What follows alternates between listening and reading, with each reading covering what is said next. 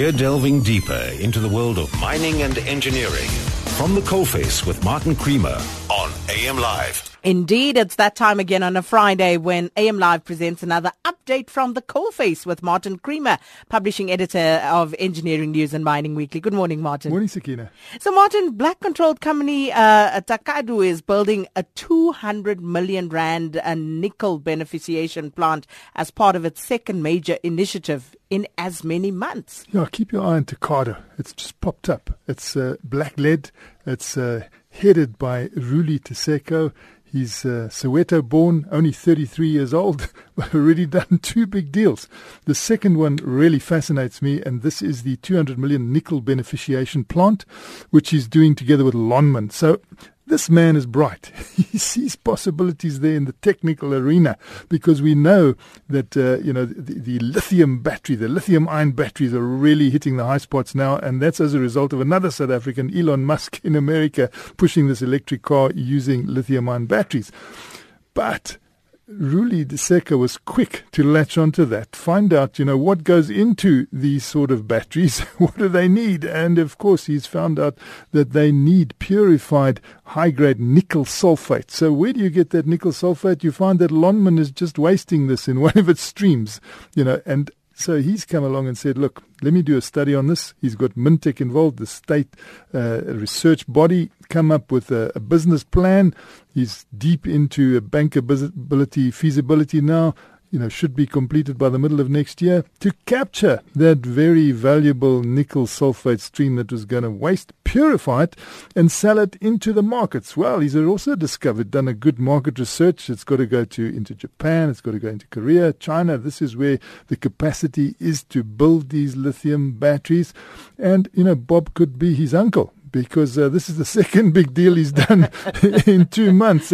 Last month we heard that he had bought 26% of Chrometech for 52 million, and Chrometech are also very active in recovering chrome. So you've got these dumps that have got chrome in it. These people come in and recover it.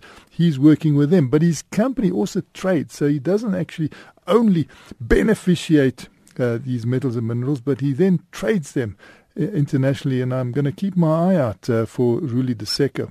Soweto-born 33-year-old. Certainly. And then the Labour Court this week tore a strip of the Department of Mineral Resources for irrationally bringing mines to a wasteful halt. We've been worried about these Section 54 notices in the mines for a long time. The mines have particularly been worried about them, gold mining companies and platinum mining companies, because the inspectorate comes in and finds something faulty, says this is a safety hazard, and closes down the whole mine. But they do it in a way that would be similar to an infringement perhaps being found on a freeway.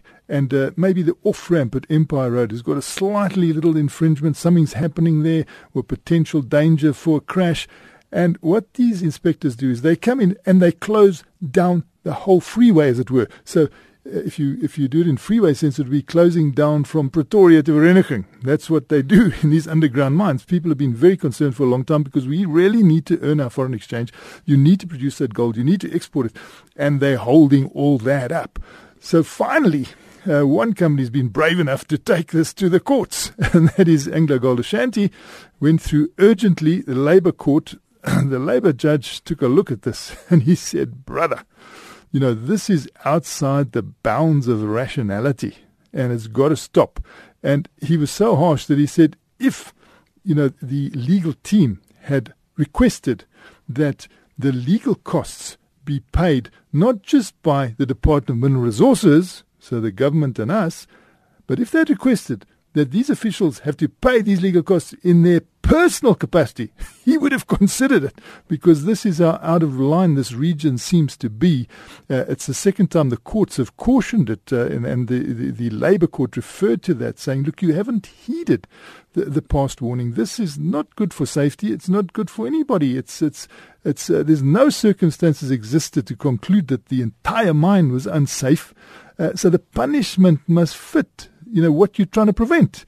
And my readings to the judge is that you're acting outside of the bounds of rationality. Now, this is what people have been thinking for a long time, and now a judge has put it into words. We don't know whether the Department of Mineral Resources is going to appeal this, but it's certainly the first shot fired over the bow.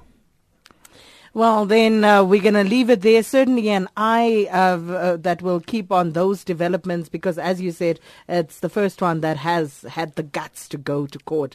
So we'll see how this one develops, Martin. Thanks, Sakina.